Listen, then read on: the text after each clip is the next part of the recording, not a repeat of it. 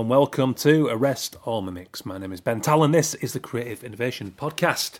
Hello everyone, how are you doing? Cheers for checking in. Always a pleasure to have you on board listening to this show, which I'm loving more and more every week, every episode. It's awesome.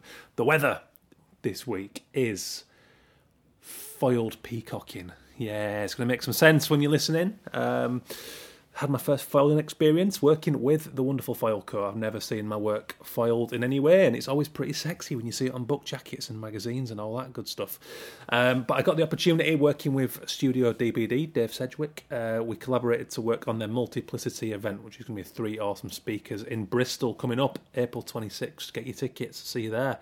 But I painted these unicorn horns, which have a history in Bristol. I'll let you do your research to find out more about that. But it was great. Got to work with Foilco and see my work foiled. We did it in black and we did it in neon green. And it was very exciting from a really geeky design standpoint. So there you go. But enough about that for now. We've got the wonderful Owen Harvey coming up on today's show, a wonderful photographer, and we're getting deep. We're talking identity. We're talking about the importance of knowing who you are, using that to forge your path, and why there's a lot of demonisation in certain groups and subcultures, which Owen does document in wonderful fashion.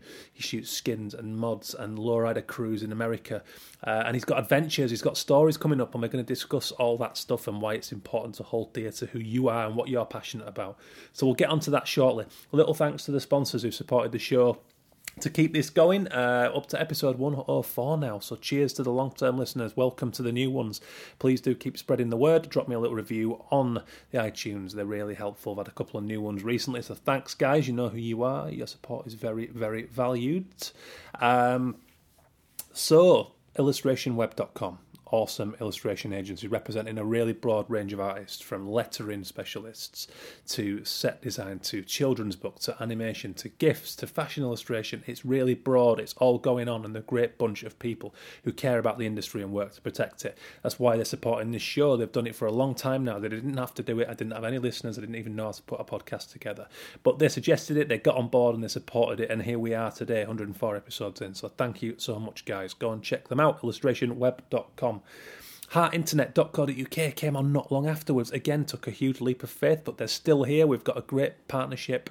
Go back and listen to the episode with Nick Leach, the marketing director, who's been there right from the advent of the internet. He knows, he's seen it all, and he is passing on great advice for social media maximization, search engine optimization, all the stuff you need to know. They provide great websites, URLs, domain names, hosting. It's all going on. They've got SEO, social media advice on their YouTube channels. Go and have a look. You can learn a lot. They're great guys. And they give us a digital tip every episode.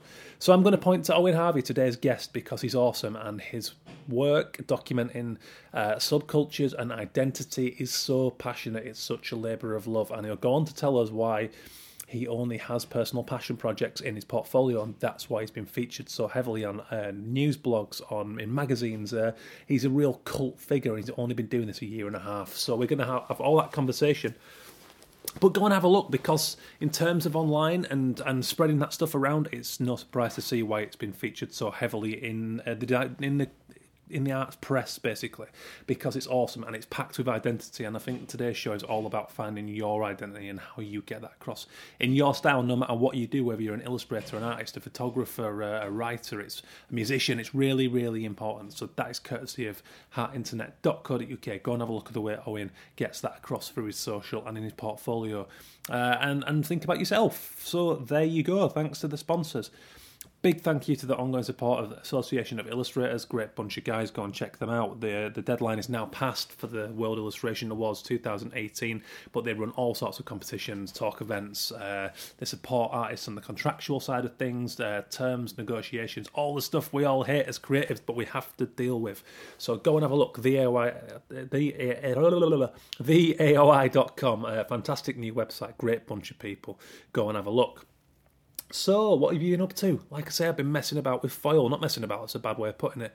I've been working with Foilco and Dave Sedgwick to look at how we get my brushstrokes into foil, and it's been hugely exciting, making me think more about the production side of things and that extra care for detail. So that's all going on. Like I say, Multiplicity, great event coming up in Bristol, 26th of April. Graham Wood, Taxi Studio, a couple of the speakers on there. Look out for more to be announced. You can see it all. You can see it on my social media, on Foilco's social media. You can see it on Dave Sedgwick's Studio DPD's social media. Tell us what you think about the colour palettes and the design. I was really happy to work on that project. I'm loving the way it's turned out.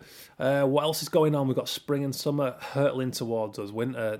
I'm just about ready for it to be done. How do you guys feel about that? It's been a bit grey and dull, so I'm ready for a summer full of awesome, cool activities. We've got Offset Festival coming up. I wanted to get to it this year, and then I got a puppy, so that's not going to happen this time around, but hopefully I'll see you there in the future.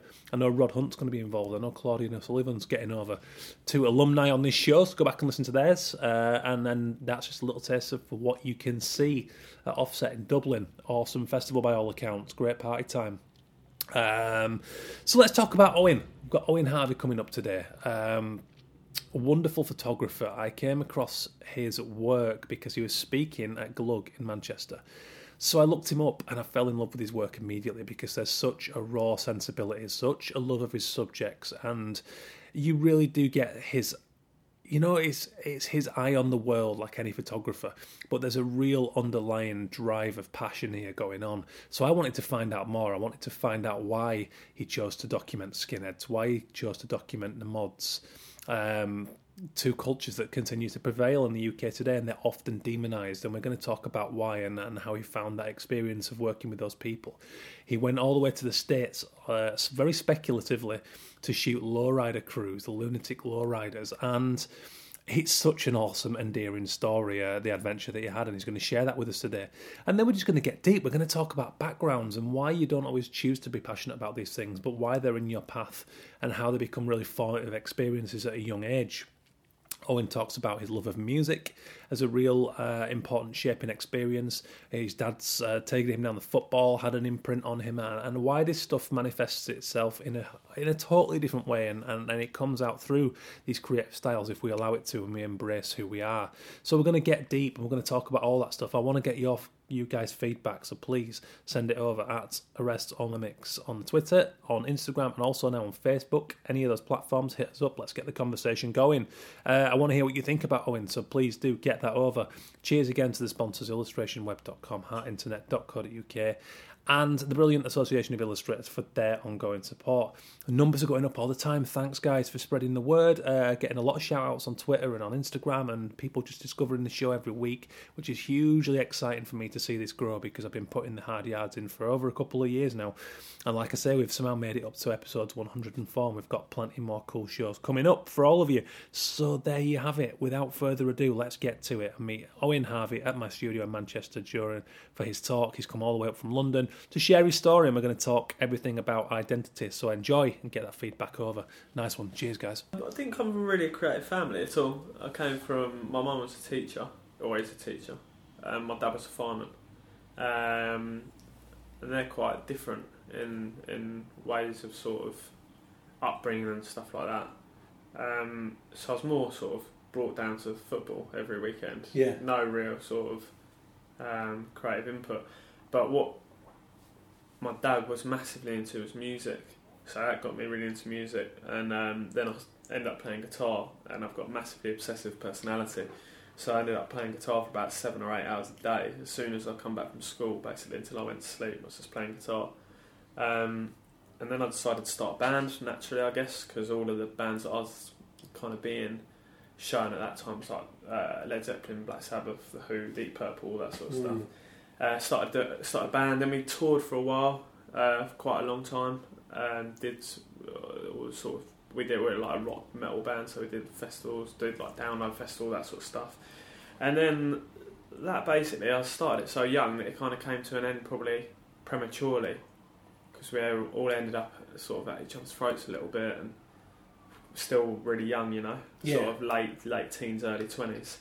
And then I just thought, oh, what do I want to do next? And really, I only realised why I picked photography later. So I had no idea why I wanted to do photography. And I kind of thought, oh, well, I've seen loads of photographers at shows and stuff. Seems like quite a fun job. And I thought, I don't want to get a 9 till 5 because I haven't got the brain for it. I'm just too restless. And I don't think see myself in that sort of daily routine. I've tried it before and it didn't last too long. Yeah. So then I was like, okay, I'll give photography a go, and just as a way of putting off getting a job, really. So I went to college, and then at college I shown a couple of photographers, from more of a photojournalist sort of photographers on Magnum photos and all that sort of stuff, and thought, oh, this is amazing, actually really cool. And then in hindsight, I thought, oh, do you know, actually the first thing that was really exciting to me was the sleeve in Quadrophenia. And that was probably the first time that I'd seen that pictures could be more than just a picture. It could actually have a theme or a photo story. Yeah. And one picture could relate to the next one, and you can build a narrative around it. And I was quite excited about the idea of that, really. So then I started taking photos more seriously, and that was however many years ago now. So I find it really, I find it ever interesting, these kind of stories, because it's very rarely like, oh yeah, I went to college and I found this cool thing and then I went to uni and I did this. It's not. It's so common is these just kind of real life stories like you just mentioned there. And I had on the show, going back a little while, I had a guy called Peter O'Toole who he got his dream client, which was Adidas, and he just always loved that casual scene.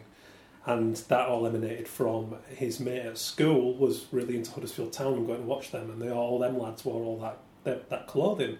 And that's what kind of made him aware of all that, and he fell in love with it. And it was just that passion and that drive to kind of follow that. And I think these things are always there in your, you know what I mean, in your path. But you have a really good point of saying you could only see it with hindsight, because that's the thing with creativity. You can only ever really make sense of it when you look back. You have to just feel it. Yeah, and when you do things like this as well, right? Because it opens a conversation. Yeah. And usually a lot of people, I think, are too hazy or too concentrated on an end goal to actually look back and reflect on the things they've done and why they're there at the moment. Yeah. I think things like this and doing talks and stuff really helps you engage with, like, why am I doing it? Yeah. What am I trying to say? And, you know, the more you look into it, maybe you can look into it too much, and then you start thinking about your childhood and all this sort of, you know, stuff that definitely has a knock-on effect and makes you go where you go. You know? Yeah, because you mentioned obsession. I think it can be a really valuable and really destructive trait. Yeah. Depending what you do with it, how you channel it, you know what I mean? And definitely. I had that very much as a kid. I don't know if it was, I've mentioned this to someone else on the show, and I remember, I don't know whether it's that our generation not having like the internet and all these million things in front of us to look at, whereas you do find that thing and you do kind of obsess on it because there's not much else, you know? Yeah, well, like a lot of and myself when I was a teenager, I was probably, you know, most of the time up to no good, you know, and doing stupid shit really, and music 100%. I was talking to a friend about this actually on Friday night. I went to see a mate who I grew up with, and we were sort of talking about how a lot of our other mates had gone another sort of way, and I was saying 100% the only reason that I stayed on track and concentrated was music. That was the only reason. Yeah. Everyone else was who I was hanging around with at that time kind of got into lots of different things that I'm glad that I have music as that sort of guidance. Yeah. Really, and that's of course I guess why I focus on some of the things I focus on now, because I don't feel too far removed from. You know, not saying that the people I'm photographing are getting in trouble in any way, really, but I guess there's like that sense. I talked to someone else about this the other day. There's a sense of like peacocking, or that sense of like masculinity in the pictures, or, you know, and that's always been around since being taken to the football as a kid, you know? Yeah. It's always been there. It only, as you said, I just looking back now, it all clicks together and makes sense, you know? Yeah. Oh, it does completely, yeah, and I find that ever interesting. That's why I love doing this, because I love hearing everyone else's version of what they've been through and where they come from. Yeah, yeah. You know, it's just. So, at what point did you did you start to think, right, okay, I can do this? I want to make a living from this photography. Well, I guess I'm forever working that out. You know, still. I only finished university probably 4 years ago, and then the first year I worked in a restaurant and ended up walking out. Just couldn't do it. I was sick of making mockers, and then I worked in Winter Wonderland, and I worked in -16 in the Ice Kingdom, taking photos with a group of photographers, and from that I really learnt the importance of actually, that's fine, you can sustain what you do in any way as long as you continue doing what you want to do. And I think in the art world, and when I say the art world, every discipline within that, I think there's this sort of real, almost like a upturned nose. If you don't do it full time, then you're not really a professional. But actually, like now I'm doing it full time, but I'm not making different pictures than I was when I was doing it part time. It was just that. If anything, those things were really valuable. I learned lessons from them. Sorry, what's the question again? My brain went off. I can't remember, it doesn't matter because this is good. Yeah. But you're so right, it's them jobs, it's them things you wouldn't choose to do it at the time, but they're crucial, they set you up for long term. Yeah, and that all of those things teach you something. And I think as long as you have like a good work ethic, right? And as long as you're passionate about what you do. Yeah. I couldn't not take photos now, I don't think. I think that's the most important thing. Yeah. Is that I get itchy feet if I don't take pictures. I feel like, oh God, I feel like, without sounding dramatic, I feel like something's missing if I haven't been out and take photos. Completely. So, and I think that's the difference, isn't it? I think that's when your job actually becomes your lifestyle, and that's when we talk about like obsessive personalities and things. That's when it's healthy, or it can be healthy if it's moderated. So. Yeah, I think so. You mentioned, you said like it sort of kept you out of getting in trouble and all that kind of stuff, and I often lament what the government are doing at the minute and taking art subjects out of the e-back in school. I think it's fucking criminal, I really do, and for those reasons, because I was the same. As a kid, like say, I've been writing about what we talked about looking back and understanding why, and I've been writing about like being brutal honesty about getting caught shoplifting. I got banned from Woolworths and nicking a football figure for nicking Ian Wright, and it's like, but actually the stuff that was all just petty stuff you do as a teenager, or at least I did. Yeah. But it was creativity and sport that steered me away from that, and music as well, actually, because it's that gives you a sense of identity and belonging, and actually you feel like, okay, this is cool. I don't want to. It's not doing that anymore, but it's a channel for energy, That's it, yes, and like a channel for energy. I think that's the right way of putting it. And also, just another comment on like music. To me, I almost could talk way more about music than I could do about photography. So music for me is my first love, and it's it's like the first girlfriend I ever had. It was the thing that sort of opened my eyes to so many different things, and all of my photography in one way or another is influenced by that. Yeah. And even sometimes I've made work and I've referenced music by just responding to it or just thinking about it or just the mood it gives me, reflecting on that. So to me, really, music has been the most important thing, I'd say. Well, I think there's a real, looking at your work, I think there's a real human feel to it, there's a real honesty about it. I don't know if that's the right way of describing it, but it strikes me as a style. I see some photography that's really over-edited, really overkill, and yours doesn't give me that. It seems to be, I mean, what do you edit much? I mean, is it more about the moment and the energy, which that's how I read it? Yeah, it's about two things really. Again, which I've learnt more as I go on. It's about educating myself. It's about like a moment. It's about discovery of going into new things, and it's also about sort of reflecting on myself in some form or another. So it's a balance of those two things. It's about what I think I know, and then it's actually going there, and usually in things that have had some form of effect on me. They're all personal things in one way or another, like that. So the first series I did that was, really, well, I did series before, but the first one I did that I was happy with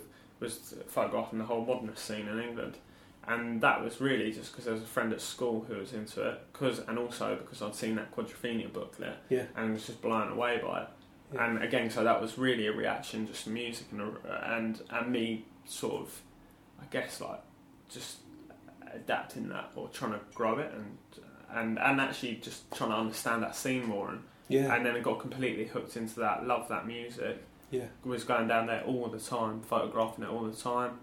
Same thing with the Skinner thing. My dad back in the day was a big football fan, Chelsea football nut, so dressed that way, went down to the games all the time, was into that whole scene. And then the whole lowrider thing, I grew up in Watford, and 12, 13 years old, just sitting around smoking weed and listening to loads of hip hop, you know? Yeah. So, and that's probably, even though the most far removed one from me, actually probably the most organic one, because it's completely what I was infused in when I was a kid, or enthusiastic about, maybe that's the right word. and completely, it was so far removed from what I was and who I am, but it was so exciting at the time. Yeah. And so all of those projects in one way or another have been a reflection of what I've been excited by at one moment in my life. You know? And that's the stuff that resonates with people. I mean, it's no surprise when I saw you talking at Glug, to see the amount of features that have been done on your work. It's no surprise, because when someone's that passionate about something and it's coming from the heart, it connects with large numbers of people, and this is something I've been unable to ignore the more I've spent time in this industry. It's like, that's the gold, that's the stuff, that's art, that's the real motivation. Yeah, someone said to me, like, when you haven't got anything to say anymore, don't say anything. Yeah. And it's true, right? Yeah. That's when your work's going to go to shit. Yeah. It's like, if you run out of zest or passion, Yeah. That happens, right? That's natural. That's like a natural path of any artistic form, I think. Like, you're going to have moments where you're uninspired, where you have other things going on in your life. Yeah. Luckily, at the moment, I've got no distractions, Yeah. I've got a girlfriend, but she's not a distraction. She sort of supports it, and I talk to her. Actually, I just drive her mad by talking to her about it, So I have nothing else at the moment. I just concentrate on that. But I'm sure as other things come into my life, you've got to naturally sort of other things are going to happen. You're going to have less zest for it at points, and then it's going to go up and down. And it's so true. It's a path, isn't it? It is, and it's good that it sounds like you understanding or accepting of that, because it's one thing to have those drop offs, but it's another thing to then not understand it and question it and become really kind of. I mean, that being said, that's what happened to me, and a book came out, that frustration, So there are a lot of positives and negatives in this, if you can kind of see that many layers into it, it's confusing as fuck. Yeah, it is very confusing. But there's that saying, isn't there? Something about struggle. I can't think of the saying now. It's like, basically, like, positivity comes from struggle, and nothing is built without struggle, something like that, Yeah. That sort of mindset, and that's definitely true. You need things to think about, you need things to engage with, and that can be positive things, but quite often it's those reactions to more sort of experiences, whether they be like harsh lessons or that really actually motivate you to get up and do things and make changes. I think it's completely true. Without that stuff you'd be coasting, and it's otherwise what you're doing, you're following trends. I mean, if there's nothing that's driving you, that's what you're looking at someone else, right? You're going, absolutely. What are they doing? Yeah, that's when you get parodies, and that's bad. Hence the name of the show, Restore Mimics. That was the idea, It's what's beautiful about everything in the art world. Like you said, whatever discipline is that individuality, really. Yeah. So that's ground clearance. That's the lowrider stuff. Right? That's the lowrider stuff. Yeah. What's the story there? Because those images were fantastic, but I was just intrigued as to what's I didn't know what's going on. I was like, I guess each project is. How I explain each project is, I hope it all comes under one umbrella, and hopefully all my work comes under that umbrella. And that umbrella is, again, self-reflecting, and that's about identity. It's about understanding who you are, where you've come from, why you do those things, why. And so all of it comes under identity. All of it comes under, I'd say, like socioeconomics, but identity is the key thing, really. So the mod stuff, it's about the way you show yourself to the world. It's about looking $1 million that your bank balance might not reflect that. The skinhead thing, of course, it has had loads of different movements within politics, etc., and how people have adopted that look. But there's a traditional heritage to that. There's obviously influenced by black music and stuff, and there's people who don't want to let go of that because that means taking their family, etc. And the same thing with the lowriders. It was a sort of pro-Latino, very proud thing. It's wanting to be seen. It's again, it's like taking at that time an undesirable car and making it very desirable by putting either driving it low to the ground so people look at it, or putting hydraulic springs in it. And I like that idea of sort of holding on to heritage and being proud of who you are and having something that makes you visible. And I think men are always going to be key to that, right? Men are always going to, when I say key, are always going to kind of naturally be a little bit more showboaty. Yeah. It's like the loud guy in the pub, right? It's everywhere around, but it's just done in different extremes. Yeah, that's a good point. And I don't reject that, because that's just, and I don't mock that because that's part of life. Yes, it's a very biological thing, isn't it? Exactly. Yeah. So that interests me. So the lowrider stuff, I thought, oh, what do I do now? And then I thought, okay, it was actually one of those moments where I was thinking, shit, what do I do now? I've done like two projects I quite like, and it was getting, good press and all that sort of stuff, and jobs coming in. I was happy, excited. It wasn't too long out of education, and I never thought really, how I'd make ends meet with it. I just thought I'd do it because I enjoy it. Yeah. And then it's kind of started to work, and I thought, right, it's kind of difficult third album syndrome, So again, that relating it to music, and thought, what can I do? And I thought the only thing I can do is something that's really honest. And I thought, I've made this mod thing, and it is a reflection of myself in some ways, but it's been shown something by someone else, which was my dad, directly, or the kid at school who was into the mod scene who pointed me in the direction. The skinhead thing was, again, it was like a reference to someone else who was close to me, again, really my dad. And then, and being shown those, having an idea of that.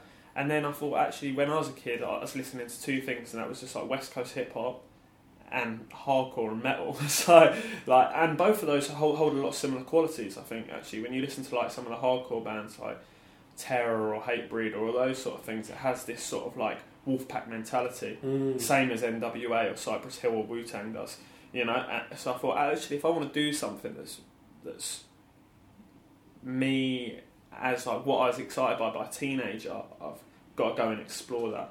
Yeah.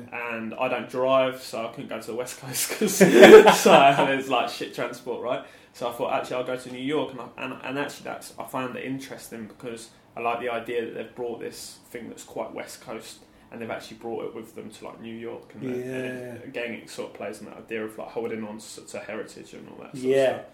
So I went over there, booked a ticket, probably didn't think it out much, saved some money up, and I booked a room in a flat for 3 months, and just lived over there, and had just the best time, actually. And do you know what's weird? I was actually thinking this. I was in bed last night, and sometimes I get these weird like flashbacks because it was such a positive time in my life, and so good. Like the energy was good. I felt so productive, so enthusiastic, and I'd just gone over there, and it was sort of on a whim. I just thought, I want to go and do it. So I flew over there, stayed in this flat, phoned these guys and was like, look, I want to photograph you. I've done this and I've done that. And they just said, yeah, cool.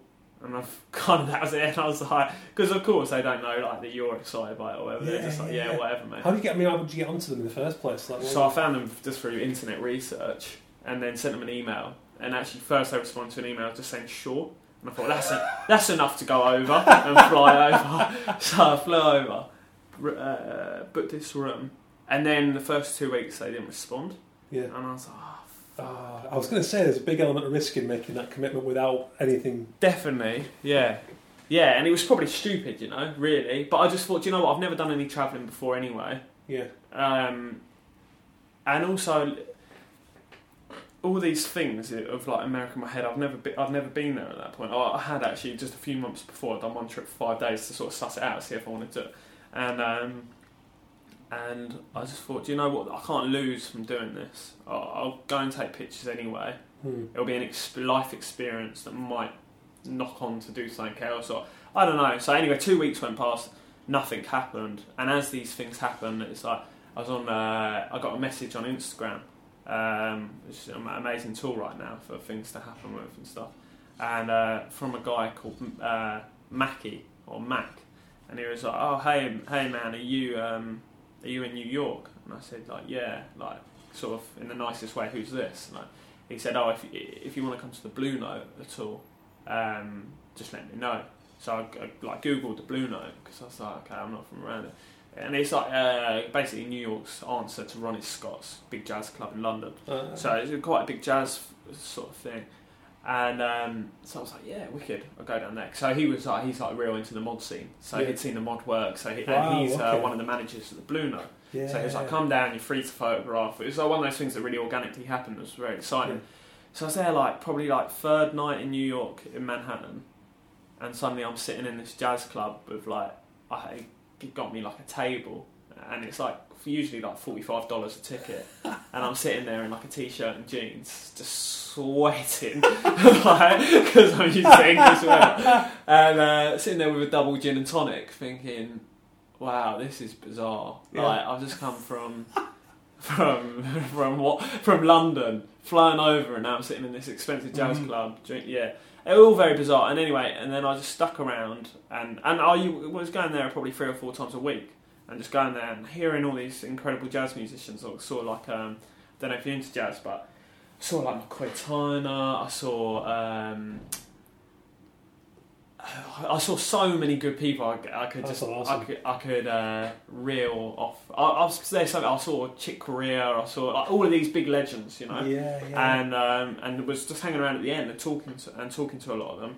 And then I go and photograph them in their homes, and I try to arrange it, you know. And most of them, I guess it's that thing that, oh, this guy's come over from England, he wants to photograph, you know. Probably a bit more likely to say yes, you know. And a lot of those, so there's a real, obviously, amazing New York jazz scene. So I was photographing a lot of these people in their homes. Cut a long story short, I went up to photograph James Zoller, who's a really amazing trumpet player up in the Bronx. About 2 weeks in, I just thought, oh shit, maybe this low riding thing won't happen. But I was really enjoying photographing jazz musicians anyway. And it was kind of growing into something interesting, I guess. And then James Zoller was like, I don't want to do his accent because I'll obliterate it. But he was like, oh, you English guys like a beer, don't you? And I was like, yeah, I'm always happy to have a beer. Like, so about 4 or 5 beers later, we saw. I was like, right, I better make a move. And he was having smoke and stuff, and I thought I better go because otherwise I'm just gonna. I don't know my way around. I'm in like the middle of the Bronx, and I should get.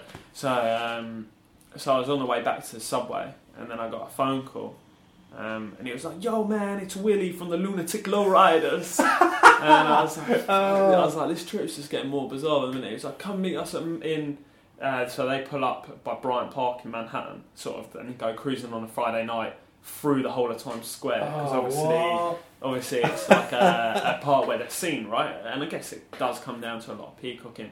And actually, I said that in an interview recently, that it was all about machoism, and then I thought, I hope if they see that, they don't see that as a negative thing, because I don't personally see that as a negative thing myself. Like, machoism is just something that is inherently in certain people, it's about showboating, it's about being seen, and it's about, and that's fine. Again, it's biological, isn't it? It's testosterone. Exactly. It's identity, like you said. It's many things. So I'm just making that clear that I'm not seeing that in a negative light at all. And so I went down there, and I sort of, they were like, meet us at 9:30 or whatever. So 10:15, no sign of them, and I'm like, okay, thinking, how much longer am I gonna? And it was actually like pissing with rain that night as well. It started to rain. I was thinking, should I just go? I'm sitting on the steps of Bryant Park waiting, and then like hear these like thundering like bass of like West Coast hip hop, and about 14 lowriders pulled up,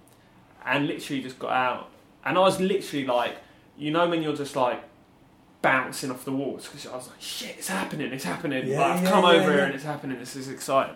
And we talked to her a little bit, and it was like, yo, jump in the car, man, and I was thinking, I don't really know these dudes, and I thought, do you know what, like, if I don't do it now, I'm so stupid, I've flown here all the way from London. You'll never know, I'd never. So I was like, I'll go and jump in the, I'll go and jump in the car, and then we like just went cruising around the whole of Manhattan till sort of like 3 a.m. And just it was just amazing. It was like, if you've never been in a lowrider, I presume. So a lot of people have. Like, so suddenly you're like bouncing up and down on like 2 wheels, and I was like, and then it like dawned on me like, how am I going to take photos when this is happening? Because I like couldn't even like keep the camera up to my face. But it was just like, I literally felt like I'd stepped into a movie. Like the first 2 weeks I was there, and then all these other things you have in your head, right? When you've never been to, like, I guess it's the same when someone comes to London for the first time. You see like a red phone box or a double-decker bus, and it is some reason exciting. Same thing for me when I went over there. You see smoke come out of the roads or whatever. Yeah. but with the added thing of that you're actually going around in a 64 Impala. I was going to say, like, that's a pretty unique way to get around New York. It was amazing. Not many people are going to get that legitimate experience. That's awesome. And they were so welcoming as well. And from there, and then one thing I should say is, and I think that's really important to talk about, and obviously a lot of people avoid it, is that of course it wasn't all like, oh yeah, it all worked out perfectly and it all. So I was there for like 1 month and a half, and I was like, I'm not making any pictures that I'm happy with, and I just couldn't understand why. And I was looking through, and what I was doing is I was going to a lab in Manhattan, dropping off the negs of like I was shooting medium format, and then going back every day and picking up these little prints, and then probably looked completely bonkers. I was just putting all these small prints over my tiny box room that I was living in Manhattan. So all the walls were covered in prints, but it still wasn't like making sense, and it still wasn't looking like anything I was really happy with. And then I was like, and then it kind of got to like the last month, and I was like panicking. And then I made this one photograph of this guy called Sosa, who's like mental character in the best way. They call him like, I can't remember what they all called him. It's like something like, 500 mile an hour Sosa or whatever, because he's just like, it's like he's on speed 24 hours a day. Yeah. And I made this photo of him under a bridge in Harlem, and I was like, there's something about this picture that I really like, and I can't put my finger on why. And then I thought about it, and it was actually that it was way more cinematic, and I was like, this completely makes sense, because I'm in this environment that is like foreign to me, and all of my references to it are through music, through cinema. These guys are playing almost this role of things that they're referencing as well, that they've seen, and I'd seen in things like Up in Smoke. And so then it all clicked and it all made sense. And I was like, all these photos have to have this sort of like cinematic nature to them. But then I thought, actually, maybe I could tell it not as like a linear story, but from something that starts in the daytime and then goes into evening and becomes a bit more sort of like, not sinister, but like that goes into like more like darkness and into like neon colours, and people sitting in cars and looking outside the frame, and you're, as a viewer, hopefully you're thinking, oh, who's he waiting for, what's going on? So they became like way more sort of, I don't want to use the word like insinuated things, but hopefully offered more questions than answers. Yeah, just suggestive. And that's hopefully what good pictures do, I think. Oh, definitely. And good art, right? Yeah. It makes you... I had a great lecturer called Ken Grant, and if anyone's into photography, like, for me, he's like one of the best guys at it. Not just because he's my lecturer, or it was my lecturer, but I used to go into like talks with him, and he's like quite a softly spoken Liverpudlian guy. And I'd show him pictures, like little printouts, and he'd go, oh, well, it could be this, or it could be that. And then, rather than just saying, oh, it's that, this is where it needs to go. And you'd come out, and you'd go in with 2 questions, you'd come out with 20 questions. Yeah. And that was way better, because the more you delve into something, the more you ask questions about it, the more exciting it becomes. Yeah. And that's hopefully what good pictures do as well. Yeah. Well, they do. They invite a take on it that's individual to the viewer. Much as you try to connect your experience, which I think is a beautiful thing. Yeah. Then I think it's equally important to invite the viewer to take their thing from that as well. Any art form, it's like that's what's beautiful about owning an album. Everyone's got their own experience tied to that, Completely. And for me, probably quite stereotypically, but at the same time, maybe a bit of a contradiction, is my 2 favourite albums, probably of all time, is Dark Side of the Moon, Pink Floyd, because it just puts me into a space where, I guess it's quite poetic in a lot of ways, lyrically and musically, of course. Yeah. But then on that, which is great, it makes me think and can put me in a great headspace to relax and switch off a little bit. And the other album that I think is an unbelievable album is What's Going On, Marvin Gaye. And in a lot of ways, that album is way more sort of lyrically about what's going on and about his view on things and what's going on politically and what's going on.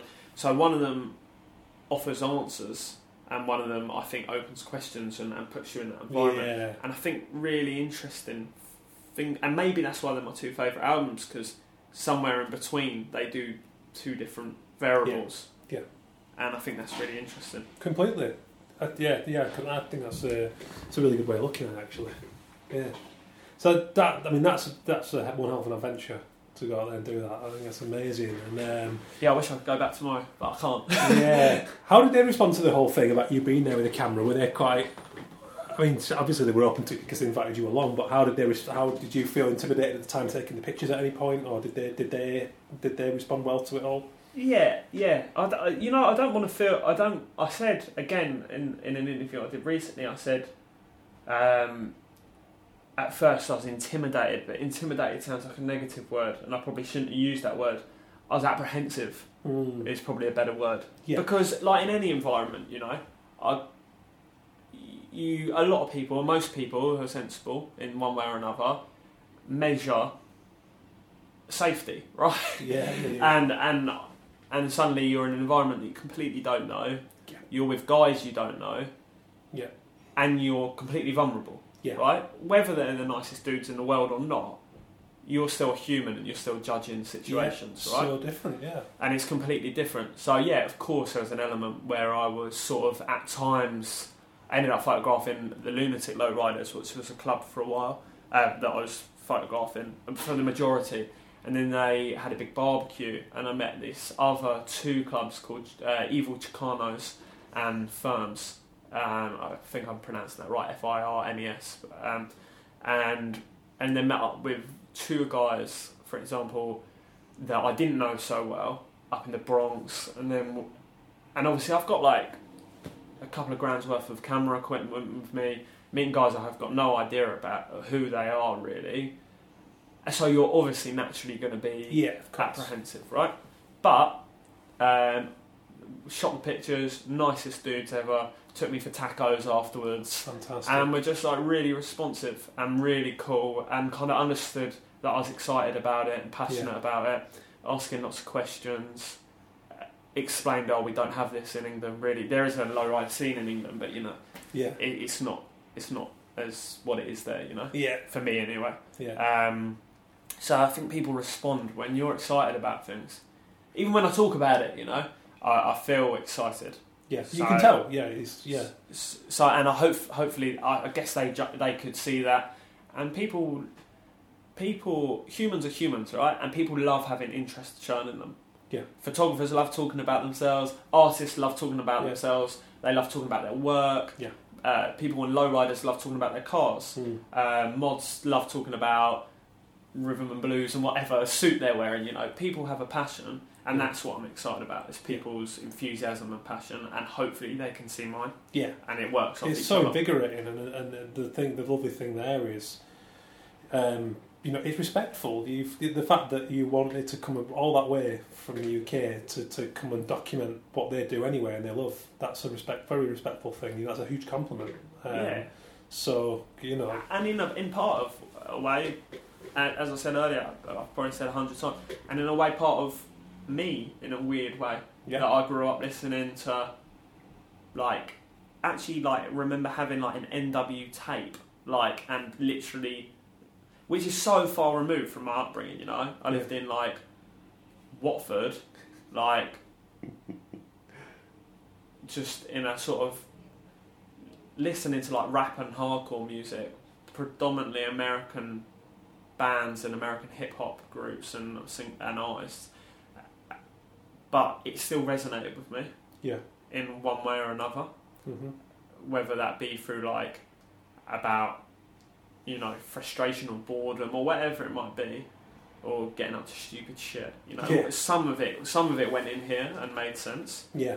It was a real honour to go over there and to be sort of in a weird way accepted. Yeah. And to say come and hang with us. And I actually made some great friendships from there. There's a guy that I stay in frequent contact with now. Only an email, send an email back and forth, but. You get an email wishing your family well over Thanksgiving or whatever it might be, and those things are real and honest. It's a beautiful thing, isn't it? It's the similar thing just from having been lucky enough to work in America, and I went to Japan tail end of 2016. It's just mind-blowing experiences, and the same thing. I've now got friends who I'm sure I'll stay in touch with for many years to come, and that's going back to, in your case, Watford, my case, West Yorkshire, small town growing up there. It's like you don't envision that. That's not on the radar, is it? It's course, like that's a wonderful thing that these doors are opened up for us through passion, you know. Yeah, and totally. You're completely right. It's just through passion, really. Isn't it? It's through. These things it transcends geographical locations. It transcends what you look like. It's kind of like, you know, these things are very. There's a, I don't know. It's more inherent than that. It underpins it all really. It's just it's funny. I find all these things as I do as well become. They're already like loosely a part of me, but then after I do the work, they become more of a part of me. If that makes sense. Yeah. So like now, sometimes I walk around with my baggy Lunatics Lowrider t-shirt on. Yeah. I love the fact that I'm the only person in England with that t-shirt. You know, that is fantastic. Yeah. So and it becomes part of your life, or in some weird way. And I hope that if it's 10 years down the line, and who knows what I'll be doing then. I might not even be taking photos. I'm not deluded. I don't think that I'll have one linear path my whole life. Yeah. Shit changes, right? Absolutely. At one point, I thought music was going to be the career for my whole life. Yeah. Now, I think photography will be. Obviously, I'm older now, I'm a little bit more settled in some ways, you know, so it's probably more likely that it's going to continue to grow. And at the moment, I can't see myself not taking pictures. Yeah. But just for example, in 10 years' time, if I wasn't, I like the idea that I could probably still go to New York, send one of those dudes an email, and go cruising. Yeah. So it's not just about photography. It's not. And when it goes deeper than that, that's when it does become more timeless in a way, I think. Yeah. One thing I wanted to ask, which I found quite interesting. So a lot of these, the sort of people, the projects you've done, the Mogs, the Skins, the Low Riders, do you think it's that whole thing of identity? A lot of these groups are kind of looked upon. So I guess same with hip hop from outside of that circle as negative in the sense that people feel a little bit like, oh. I think there's something quite. It does intimidate people a little bit, that kind of such strong identity, and so we mentioned masculinity as not being such a negative thing. Yeah. And in any experience where I've met groups that are perceived like that, so again you mentioned football fans, I did a similar thing, grew up going and standing on the terraces at Leeds with my dad, a lot of skinhead blokes and bomber jackets, but they pat me on the head and give me a bag of crisps, and they're the loveliest guys actually. Yeah. Do you think, is it something that your work not has a role, but in some ways I think does it pull down barriers? Does it help to show this in a way that I don't know where I'm going with it, but I think a lot of these groups have negative connotations, and I think often it's misconceived. I think I don't know about negative connotations, negative representation. Yes. Wrong word, but that's. And actually, one thing that I really want to focus on at the moment, which I don't even know why I'm cautious about saying it, but is I want to photograph the Muslim community at the moment, because you have this huge demonisation in the media of Islam, and again that interests me, and that's a huge thing that the whole skinhead thing went through. It was basically, there's a racist people took that skinhead look, suddenly every skinhead's tarnished with the same brush. Yeah. There's a couple of terrorists or whatever, and suddenly everyone's like, because the media, it's the same thing. It's no different. That's exactly it. Yeah. So definitely, I'm interested in the demonisation, if I can pronounce that correctly, of certain groups, and not just taking on face value what I read and what I see, but going to learn and going to actually see. And I've been to a mosque in the last 2 months, probably 4 times. Most welcoming people. Of course, yeah. I think anyone with a bit of sense can kind of see past that, but sadly, a lot can't. That's the thing, isn't it? But a lot of people read the newspaper and just think, or a lot of people are very frustrated for different reasons, right? And the easiest thing to do is point your finger and blame something that you don't understand. Yeah. And a lot of people haven't got the time or the patience to go and learn about it. Yeah. So they just take it on face value and say, this is what I understand of it, it's shit. I don't like it. Yeah. Right? And just close their back on it. Yeah. And I think what I'm interested in doing is learning. That's the main thing. And if that's one positive thing that my photography can bring me personally, then that's great. Yeah. You know? Yeah. And if I can show some pictures to someone and go, oh, actually... And I think hopefully the work, if I'm trying to get access actually, and at the moment to it's called I probably pronounce this wrong, the Batul Futa, which is the largest mosque in England, and that's in London. And I've been that's what I've been going there quite a few times to have meetings and stuff. And in a way, I think actually the most relevant person to tell this story to is a white English guy who has no understanding of what being a Muslim is. Yeah. Right? Because I have completely no sort of real opinion on it. I don't know anything about it, so I'm purely there to learn and to photograph what I see. Yeah. And hopefully make a completely fair portrayal of what I think it is. Well, yeah, no agenda, no objective. Yeah, no, exactly. It's beautiful because, I mean, I've started reading Hunter S. Thompson, Hell's Angels, his first book. Are you aware of it recently? Yeah, and quite early on, you know, he publishes news reports from around that time. They've just gathered this ridiculous rumour steam and you know, talking about multiple rapes. So they come into town and take all your daughters, and it's like, and he got really beaten up for that book, right? Pardon? He took a bit of a kicking, towards the end. I think he fell out with him, But then his account of spending time with these people, you know, a lot of the family guys, this is what they do on a weekend. There's none of that's really going on. You might get the one odd renegade, but even they're kicked out for that. Much like the Muslim community, it's you know, I grew up in a school with a large Muslim population. So many friends in that group, never looked upon anyone any different, and therefore it makes me very sad when we see this shit going on. Not to go out, I'm not going to go down a political road with all this, but all of these groups that you mentioned, passion and identity, I think it's wonderful.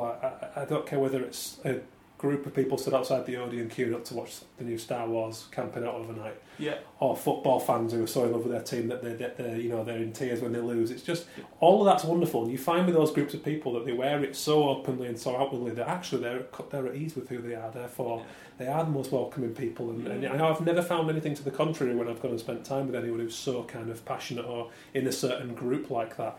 Therefore, I often think... Well, how can you mock someone, right, who's got something going in their life? That's it, isn't exactly it? That. How can you knock someone who's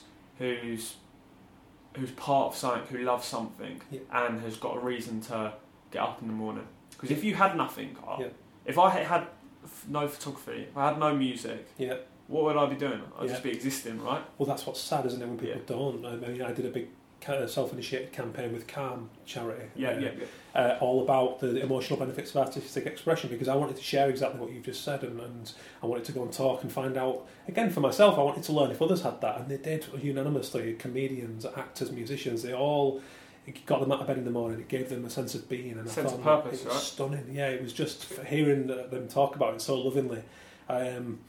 I just wanted to take that and get that to every young teenage person who's not got a sense of identity, who's maybe hanging about on the street because they don't have parents who take care of them, or whatever the reasons. It's like... But that's exactly why you're doing that, right? If you're probably getting into stupid shit and stuff like that, it's just because you haven't found yet your direction. Yeah, always. And that's completely natural. Like, it takes time, right? Yeah.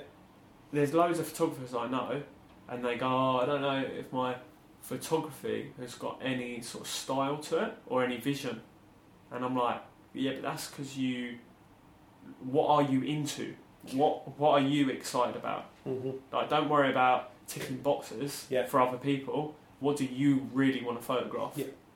And they go, I'm not really sure yet. That's why you've got no voice yet. And it's the same in any medium. Like, look at you've got to an illustrator say the same thing, a musician who's not, what do I write lyrics about? Same question. What do you do? Who are you? What are you into? Exactly. Where have you come from? Where is your voice? Yeah, that's exactly that. Yeah, it's. I asked a girl at an event recently, a youngish lass, I think she was about 17, getting ready to go to uni, and she came to see a talk I did at London Design Festival, and she's making loads of notes on a really cool, quite punky looking front row, and I was just intrigued as to what she was. This is a Friday night, she's 17, I'm thinking she's come to see my talk at the V&A, what the fuck, Anyway, went and chatted and said, what's your story? And it turns out she was getting ready to go to uni, and her parents were like, is it the right degree? And she was like starting to question it. So the first thing I asked was exactly that, what do you do? What are you into? And she was starting to go on about college, and I went, no, who are you? Like, what do you do in the evenings? And no, she stopped and she went, well, actually, I've gotten really into MMA, UFC. And I was like, okay, I wasn't expecting that, but that's cool. And we just got on this whole thread about, and I said, okay, what about repeat pattern of like a disconnected jaw from a knockout or whatever? And her mind just blew, and she went, oh yeah, but all the teeth and I was like, right, now we've got something. Exactly. Right? Now and go I and love do that that moment. Yeah. Do you know, I was talking to I went to a talk at where was I last week? Huddersfield Uni. Yeah. And the lecturer said exactly that to me. It was like, some days I think it was in Huddersfield, it might have been another one. I think it was Huddersfield. He said, some days I have it was. And he goes, I have a day, it might happen once every 6 months, where a student will be talking to me and you just realise something clicks and he realises that actually he's not taking photos anymore to fulfil that brief or to get in that deadline. He's taking photos because he wants to and because he can't not, and that's exciting, right? Yeah. And it's the same thing that every artist, I think, who is creating work that is good goes through. Yeah. Then that moment where I think, actually, fuck who this is for. I'm doing it, and whoever likes it will like it. Yeah. And whoever doesn't like it, I don't care. Yeah, completely. That's the holy grail. And so, okay, to run with that, then, do you find yourself in a position now where do you have, I call it a dark portfolio, the stuff that I do that never sees light of day to pay the bills, or are you in a position now where that momentum has begun and you've got people coming to you for Owen Harvey? It's tricky. Sometimes it's a funny one. I actually have one portfolio, and at the moment of it, 100% of it's personal work, which is probably like commercial suicide, to be honest. But actually saying that, a lot of the advertising agencies I go to see and stuff like that will say actually it's really nice to see so much personal work, because it shows us who you are. It shows you what you're interested in and what you're excited by.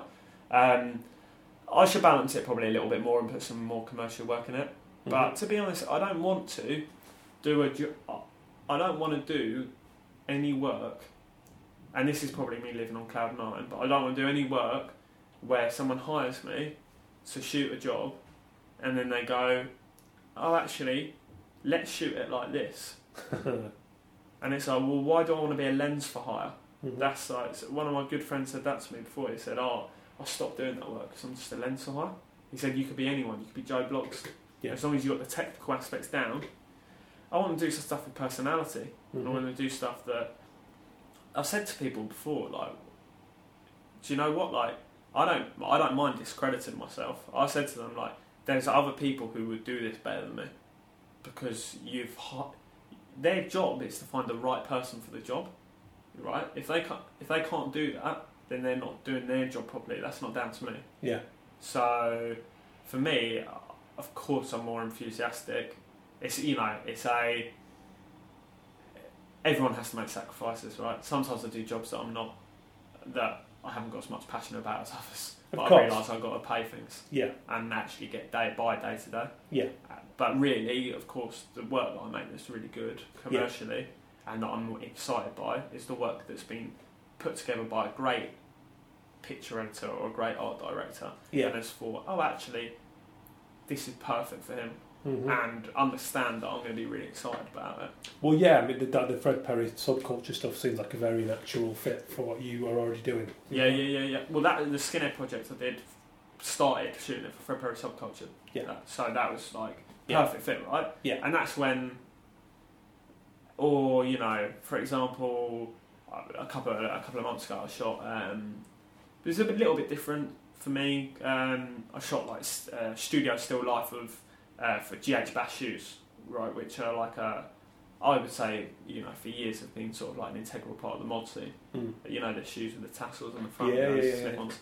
And I said, we talked about it, it's like, why not actually photograph them as if they're sort of like dancing feet? But it's still like, so exactly the same as I photographed mods dancing in a club with these, it's quite zoomed in, or not zoomed in, but what I mean is, closely shot dancing feet, but just do that in a way that where the shoe is perfect and there's no smudges on it or whatever. In a dream world, I'll just go and do it and put it on someone's feet, and for me it would have probably been more organic. Yeah. But these were like, actually they did a collaboration with a really great designer, and she made these one-off shoes. So obviously there's different aspects we can't go and dance in them because they've got all these feathers laced into them. Yeah. So we did them in studio, but that's what I mean. That's when. Yeah. But then, again, that's an observation you could have brought through having gone and done and known that scene, and that's that detail is what makes that a really wholesome. What gives it character. Integral job, yeah. And if it was just still life, I would have said, get someone else to do it. Exactly. I would have said, like, I'm not the person to do this. Yeah. Like, well, that's real integrity as well. I hope so. Yeah. On the flip side of it, sometimes I've got to say, yeah, I'll do it. Yeah, of course. I've had a quiet month, you know. But the fact that you got your eyes on that and that's the way you're trying to hold dear to, then I think you'll get there, you know. So it's like I think that's a great way to go about it. It's a lot of the time as well. It's I think why if photography is one of my passions, why would I decrease that passion by doing things I hate within it? Mm-hmm.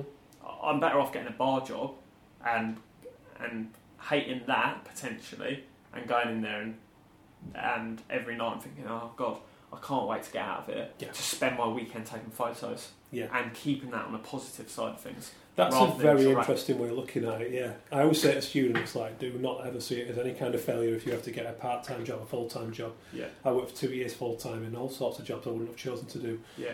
After uni, but all the while, like you say, in the evenings, the weekends, I run into that studio to get in there, but stay until 11, 12 at night, waking up with bags under my eyes. That's why you're still doing it, right? Oh, exactly. Awesome, yeah. And I always held dear to that and kept it as a precious thing, you know. Yeah. So, don't get me wrong, you know, like I said, the whole dark portfolio thing, it's been gradually whittled down over the years and it's almost at zero now, which is a bit, I love that. Yeah. It takes time and you have to you do have to push that the way you want it to go. Completely. And I'm still quite early on, you know, really. I've only been like full-time freelance for a year and a half. Yeah. So it's early days, you know. It's awesome, yeah. So exciting times ahead. Yeah, hopefully. Fingers crossed, but everyone's got to be a realist, right? Well, of course, you can't completely. I hope it goes well, you know. And I think if you keep working, as you say, you just keep concentrating, you keep passionate about it, you keep knocking on doors. Yeah. Then hopefully it can become a really exciting and beautiful career. Hopefully. Yeah. You know? Fingers crossed. I'm not too jaded yet. Brilliant. Right, well, the last bit I always ask, I guess, I call it the shark in the tank after the Damien Hirst piece of artwork. It's such a love-hate piece of art. I ask them for a love and a hate. Within what they do, within creativity, it's a very lateral, open, on-the-spot question. So it could be absolutely anything. Things I love is giving myself a reason to explore. And it's been said 1,000 times before, and it's totally honest and totally realistic, is it gives me a passport to go into other people's lives, and it gives me an excuse to go up to someone and talk to them and learn about them. That's what I absolutely love about it. And I love those sort of natural, even sitting here today, natural conversation with someone I didn't know 24 hours ago, and now having a great conversation with, right? Yeah. That's what I love about it. I'd say exactly the same thing about doing this. Oh, really? Yeah. What I hate about it is probably moments of, in some respects, moments of silence, sitting down in a room and thinking, am I going to make this ends meet this month? Am I going to make it work? Times of doubt, times of thinking, is this a sensible choice? I like to line things up and have vision of what I want to do and where I want to go. And obviously freelancing is completely the other scale of that and has so much uncertainty. Yeah. So that can be very frustrating. But that's it's a hate, but it's also some ways it keeps me going. Yeah. Because on the flip side of that, I could have complete certainty and go into a job 9 till 5, Monday to Friday. Mm-hmm. And I'll probably end up. Yeah. So yeah, it's I haven't found a real hate. Yeah. Yeah. Good. Brilliant. Cool. Last one, where can people check out your work? Cool. Where can they? Sorry. Yeah. I've got a website which is just www.owen-harvey.com. Instagram, which I post on pretty frequently, which is just at @OJHarv, which is OJHARV, and that's the same for Twitter and everything else. So it'd be great to hear from anyone. Yeah. Nice. All right, well, that's been really wonderful. Cheers for your time. Oh, thanks a lot for having me on. Been a pleasure. Thank you so much for the wonderful Owen Harvey taking his time to talk to me, as well as having a talk to give that night for hundreds of people. Really big turnout down at Glug Manchester. Awesome event. If you're around these parts, get down to it. Previous guest Gordon Reed, Middle Boop, was talking on the same night down at the London event. So there you go. We're all over it. We're all over Glug and we're all over these events. And I like to champion these people and see them doing well. So that's awesome to see.